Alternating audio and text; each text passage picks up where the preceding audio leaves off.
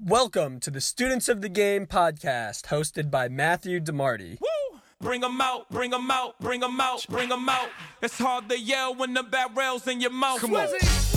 Bring 'em out, bring 'em out. Hey. Bring 'em out, bring 'em out. Yeah. Bring 'em out, bring 'em out. Hey. Today's episode is hosted by yours truly, Matthew DeMarty, and today we have our co-founder, Jonathan DeMarty. He is back.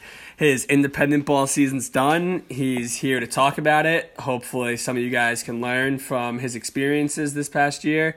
Without further ado, welcome back, Jonathan. Matthew, thanks for having me. It's a pleasure to be on this end of the podcast, but I'm really excited to see what kind of ideas we can stir and the different types of things that we could talk about today.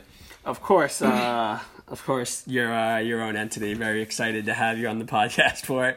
But all right, let's get right into it. So Jonathan this summer played for the Normal Corn Belters for most of the summer.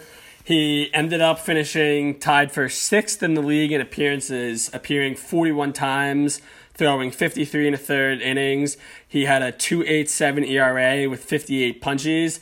And then when it seemed like his season was going to end in the Frontier League, Jonathan was fortunate enough to get picked up by the York Revolution of the Atlantic League.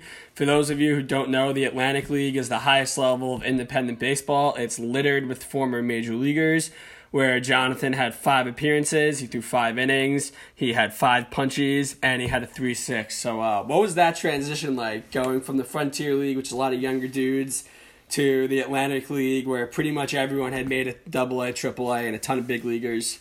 There were definitely some similarities and some differences that I noticed between the different leagues, but one way I've described it to a few people so far is it almost felt like the jump from college and playing Division I baseball to the Frontier League. I almost felt like it was a whole nother jump, like similar, or a whole nother step above where we were going from the Frontier League to the Atlantic League.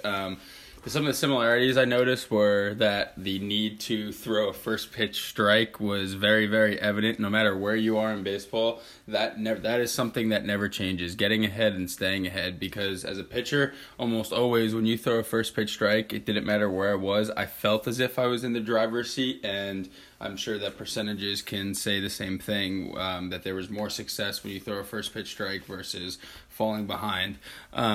Was this more eminent in the Atlantic League than the Frontier League? Or I don't think the sample size in the Atlantic League for me was big enough, but I definitely noticed it watching from a distance and with myself.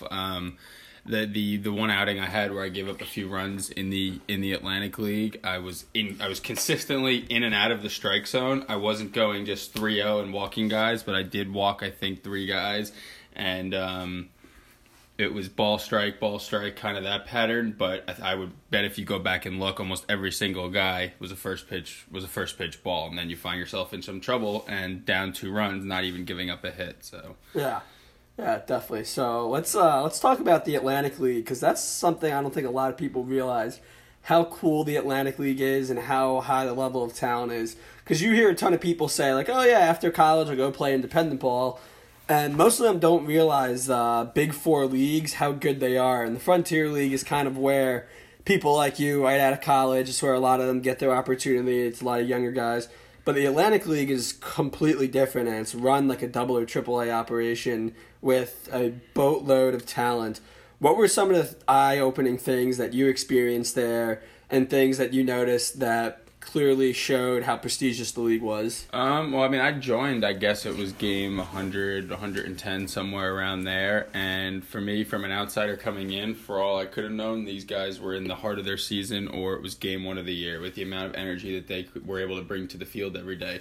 Now, being in the clubhouse with them, I could see that maybe physically they did not necessarily feel that way. A lot of guys were nursing injuries. You could tell they've had some very long careers. But I think it goes hand in hand with what I said before, how it was a step up from the Frontier League. You just see consistently better decisions being made and more consistency in terms of approach. Hitters on my team, I think York led the league in most hitting categories. Hitting on my team, the lack of pitches that are chased, guys who kind of seem like they stick to their plan, and the same thing goes with pitchers, guys sticking to their plan. I know for me, one thing that I struggled with, and my manager in Normal, Billy Horn, was something he tried to help me out with, was making sure that I rely on my fastball. My fastball had I saw a lot of positive results when I used my fastball more often than not, and if there were times where maybe it was questionable that I want to throw my changeup or my slider, if there were times where that was questionable, a lot of the time that's when I found myself giving up an end of the bat. Yeah, I executed a good pitch, but an end of the bat bloop hit or something like that. So what I noticed in the Atlantic League is a lot of guys stick to their approach. Pitchers, they stick to their strengths and their weaknesses. If you're a lefty who likes to throw the ball away from power, away from contact, keep the balls off the plate and try to get guys to bend and chase and then start mixing in your off speed, they stuck to that plan. If you're more of a power arm and you like to live by fastballs inside and then throwing off of that, guys stuck to it. And again, like I said before, the outings that I noticed myself getting into trouble was kind of when you get into this rhythm where you're not really sticking to your game plan as much and you're kind of just out there in the moment throwing and not really having a plan. When I was able to execute fastballs inside is when I saw the most success for myself. And then when I found myself multiple hitters in a row having to start with the fastball away, it was like, oh no, like I'm not sticking to my strengths. I'm not throwing the ball where I know that I'm going to have success under someone's hands, and I'm almost just trying to thumb the ball in there for a first pitch strike rather than sticking with what works for me and throwing a fastball as hard as I possibly can under someone's hands. I brought some really interesting points up there that I want to go back and touch upon. So you said about talking about sticking to your game plan. In the Frontier League and the Atlantic League, did you have any sort of scouting report on the hitters going in? I think there was more of a scouting report in the Frontier League from the pitchers that we would have in the stands charting and guys who had just been around the league for a while. Atlantic League, it seemed like more of this veteran leadership where it was like word of mouth. If you're not in the bullpen talking to veteran pitchers or pitchers who know the guys and the other opposing hitters in the league, if you're not trying to get to know them and you're not watching on your own and trying to figure out how you're going to attack them, then you're kind of just wasting time sitting there waiting for your turn and you're missing out. I didn't look at any scouting reports for our team for the opposing hitters in the Atlantic League. I pretty much just asked the guys in the bullpen because if you think about it, if I go in for one inning, I'm only going to face hopefully a handful of batters. Hopefully I can, throughout the course of a game or throughout the course of a series, talk with guys and understand how I'm going to approach each hitter, plus myself watching them. And for me, like I said before, my strength is starting ahead on the inside half of the plate, whether that's for a lefty or righty, and then mixing up my changeup and my sinker later in the count. So do you think, I guess this is one thing where analytics maybe can become too much, is you can have scouting reports on hitters, know everything they do well, everything they don't do well, but it may not necessarily reflect what a pitcher's arsenal has to offer and play to their strengths. Their weaknesses might play to the pitcher's weaknesses, and then you're trying to beat someone with your own weaknesses, which can be difficult. Do you feel like being in a league where you don't have access to all this information, so you kind of just have to base your game plan on feel the lineup out, talk to different guys, learn from what they have? Do you think it's just better to say, I'm really good at pounding fastballs inside and later in the count mixing in my changeup, mixing in my turbo sinker? Am I better off just sticking to my strengths rather than, well, this guy doesn't do well with sliders. I have a cutter slider that maybe isn't my best pitch, so why would I throw that when I know I can just go after him with this fastball? Do you think just sticking to your strengths is one of the things that lets you be super successful this year? Yes, 100% sticking to your strengths, I think, is what leads to success, and trusting yourself. I mean, it would be great to know more hitter tendencies and have the access that major league pitchers have versus what we had, but at the end of the day, I don't know how much it would be nice to know those things, but I don't know how much they would change my game plan. If I'm out there in a game and I've faced a handful of hitters and I'm in a jam and I'm only throwing fastball, changeup, and I'm saying changeup because changeup is my best pitch, and I haven't shown cutter or slider anymore, I don't care whether or not it says this guy this guy struggles with slider or not. I still need to show it because I need to show a third pitch just to add that instead of having a batter be 50-50 on their guess, I need to be able to show something else. So in that sense, I'm just going to trust my strengths more and do what I think works for me with a combination of what swings I've seen from the batter. But honestly, the metric that helps out, I think, the most that I've noticed, in I think when you're younger, it's kind of more frowned upon to turn around and look at the radar gun when you're pitching. But at this level, it's nice to know if I'm topping out at 94, 95 on the day and sitting 92 to 93 versus sitting 89 to 91, topping out at 92 or 93 on the day. For me, that's something that's helpful to know, because I know with 2 strikes, maybe I'm going to lean more towards an off-speed pitch, or trying to place a sinker under the batter's hand rather than trying to elevate a fastball and throw it by someone, because I don't want to miss with 90, 91 where I'm trying to elevate at the letters and throw it right down the middle. So having that metric to me was honestly the most helpful. And if there was one thing that I could ask for off the top of my head right now, I would probably want to know velo over hitters' tendencies and everything, and just trust myself and my approach and what I saw observing the hitter from the rest of the game. And in York, it was really interesting.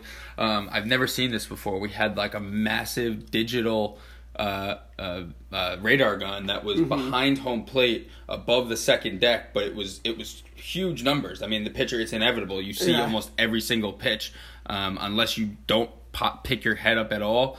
You almost have to see every single pitch. So that was something that was helpful to me, and luckily my velocity, I think a little help of adrenaline at the end of the year, was pretty good when I was pitching at York, so it was all positive signs to see. So I didn't have any days where I was maybe pitching under where I normally throw and maybe having to change my approach. But that is something that I believe is helpful to know, because I had that happen times in the Frontier League, and you would think that maybe I would start to mix in more off-speed stuff, but having that sinker in my arsenal, that was actually the pitch that I went to when my velocity wasn't at a point where I would like it. That's a really good answer. You know, across baseball a lot. I'm just going to bring up an example.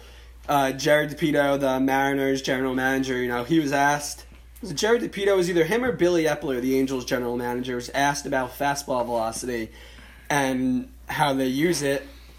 And they were like, well, fastball velocity is the best scouting tool we have. It's the best tool we have to evaluate and how we project players. It's the most important thing when looking at a pitcher. And I find it really interesting that in-game, the thing that you cared about most is your velocity, because it completely dictates how you pitch, which, I mean, I don't blame you. There's a vast difference between if you're running it up to 95, 96 on a given day, or you're only sitting at 92, 93. It depends how you want to throw. There's a huge difference between those velocities, especially at this level where 95, 96, you know, you're going to miss a ton of bats at that. 92, 93 isn't very special. It's something everyone sees. So let's talk about velocity in a different aspect, in that for those of you who don't know Jonathan's history, I mean, this is one of the reasons why we led to talking about students of the game. Both of us had substantial injury histories. Jonathan had a boatload of surgeries at Richmond, and now he's much better than he ever was. He's throwing harder than he ever has, and he's overcome all these injuries to be completely healthy when he thought he was never going to be able to pitch again only a few years ago. So this was your first full season in professional baseball, and you threw a ton. You were one of the most used relievers in all of independent ball. Was it your trainer, the workouts you got from Andrew Lissy? Was it on your regimen? How were you able to stay healthy for the entire season? And you were able to manage your velocity. It went up at times, your velocity went down at times, but you were able to manage it for the entire time and do a really good job of managing your workload and staying healthy. So what was that like over the course of 100 plus games for you? I'd say some of the few most important words that came into mind when you asked me that question are adrenaline, routine, the programs from Andrew and the how my lifts would change every month. Did I say nutrition? You didn't say nutrition. Mm-hmm.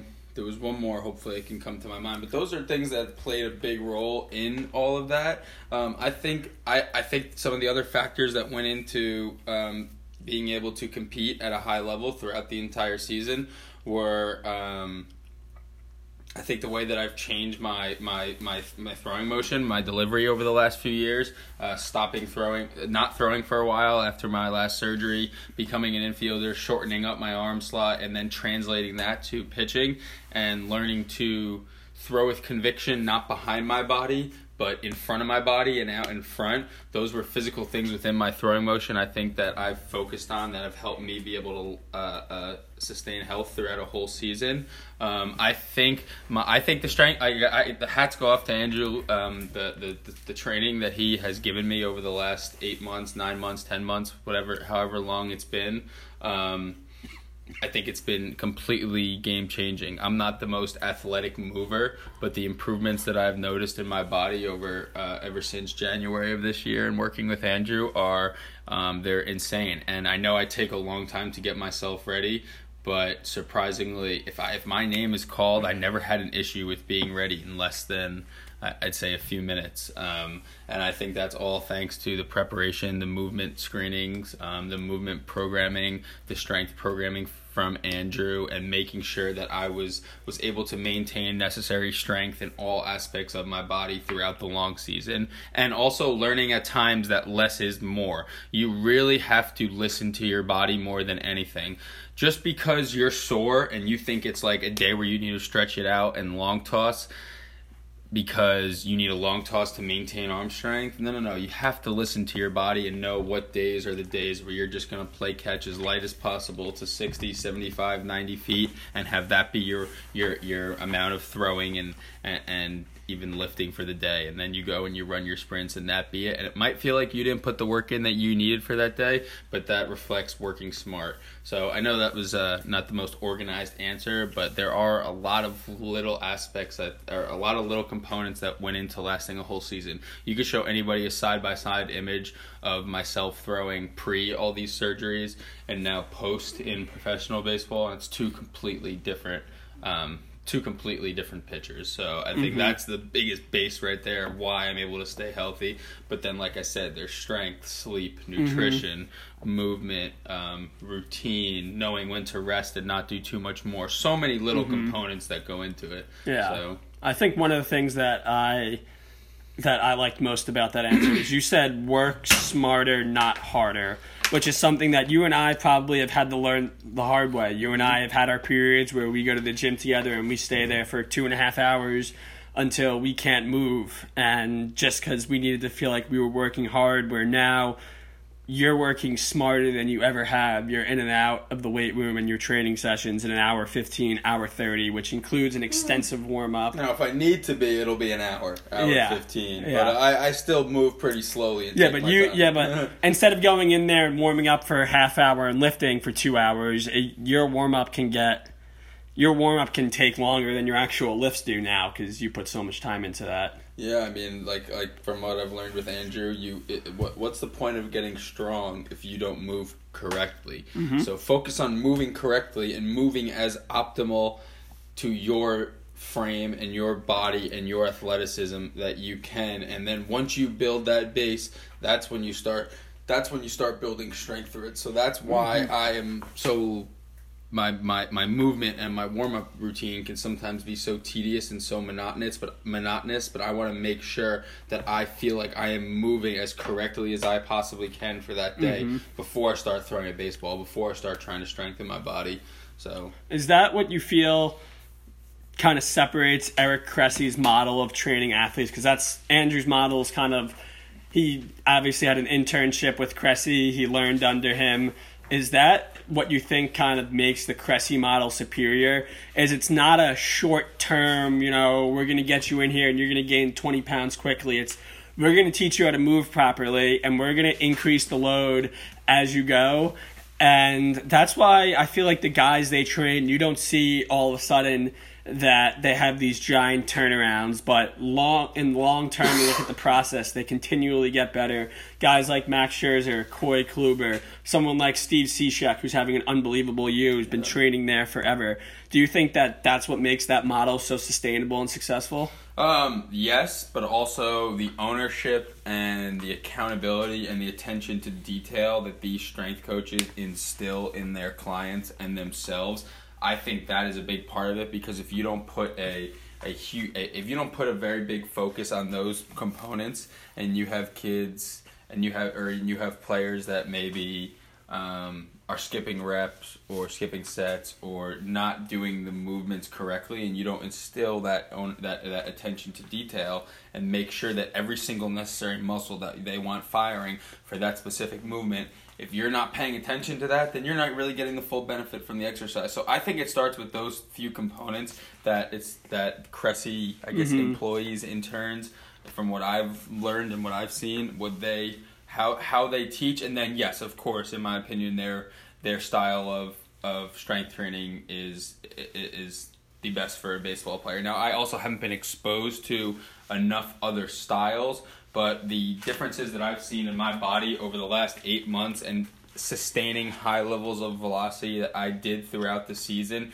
and I've noticed myself starting to lose strength. I noticed it both physically looking in the mirror and how I feel way earlier in the season than when I started to notice it at this point in the season. So I didn't sustain velocity, didn't sustain full levels of strength, and my body didn't feel the way it felt in April that it felt in, say, August. But it felt great way longer than it ever had at any point in my younger playing career days. So I think that those results come directly from this new style of strength training that I've taken.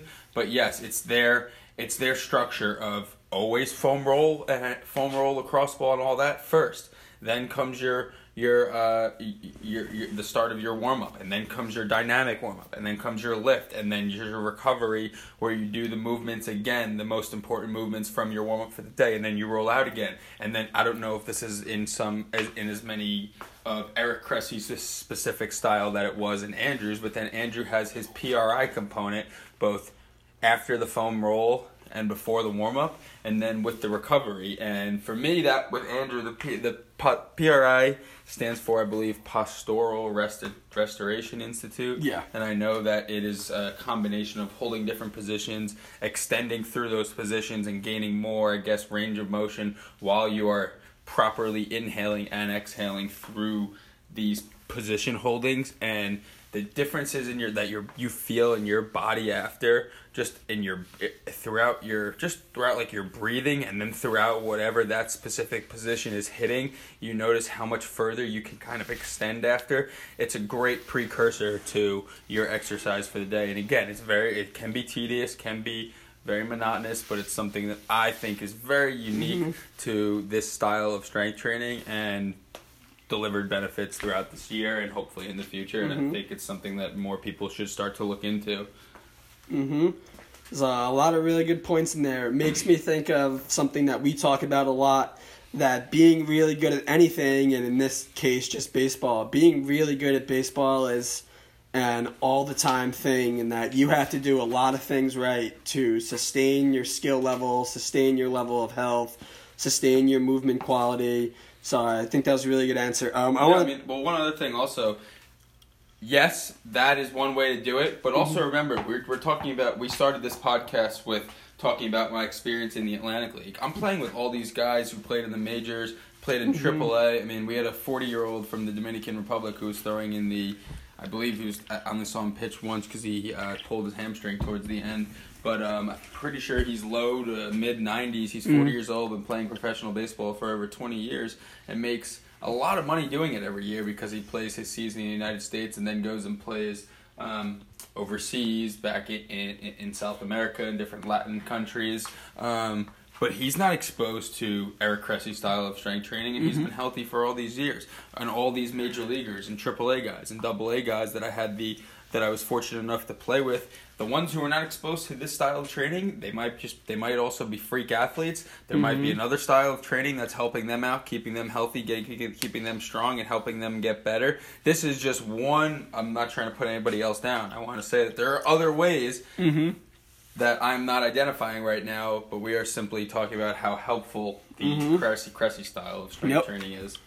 So that's a really good point. Let's switch it up a little bit and talk. Let's talk a little bit more about your experience in the Atlantic League. For some people who are going on a similar path that Jonathan is, where you didn't get drafted, you didn't get picked up out of college, and you believe that you're better than the cards you were dealt, whether it was because you had injuries, you were overlooked, or whatever it may be. Going to the Frontier League, having a master's degree from the University of Richmond can be pretty hard to pass up on the money you can make immediately. But you decided to play this. How fulfilling is it to make it to the Atlantic League now?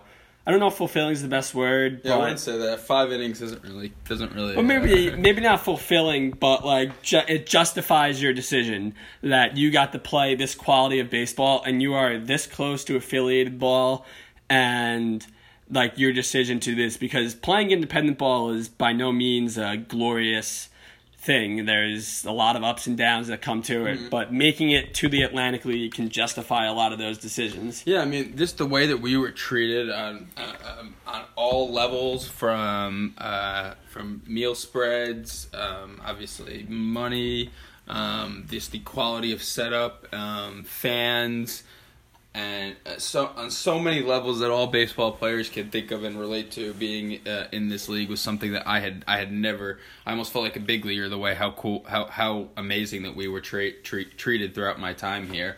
And the fulfilling part, I don't know. It's hard. I don't know what word to use to describe it. I mean, I was very happy last year, when the year ended, that I made it through an entire college season healthy pitching, then more than half of a professional season in the Frontier League, and then I was invited to a postseason workout with the Diamondbacks last year. So just to even be invited to something like that, that's very fulfilling, to know that I was able to accomplish that when I never thought I would pitch again. And then this year to pitch through an entire season, and then go and finish 2 weeks in another season where we were like a game away from the playoffs with York, which would have been another 2 weeks tacked onto this. So that's more of the fulfilling part, is making it through healthy. And then the next part that is a great accomplishment for me is I was fortunate enough to have success in both leagues. So that's another one where it's like, this really helps me justify why, just with myself, not really worried about what other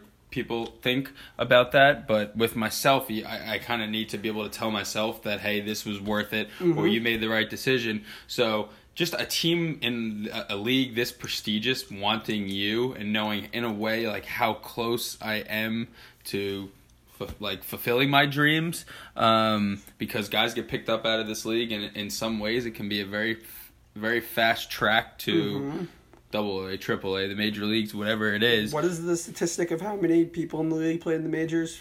Oh, I have no idea. 40, I think it was around 40%. I think that's 40% of players in the league come from Major League Baseball. Okay. Yeah. I don't know about the percentage of guys who get signed that actually make it. I wish. That would be something interesting to know.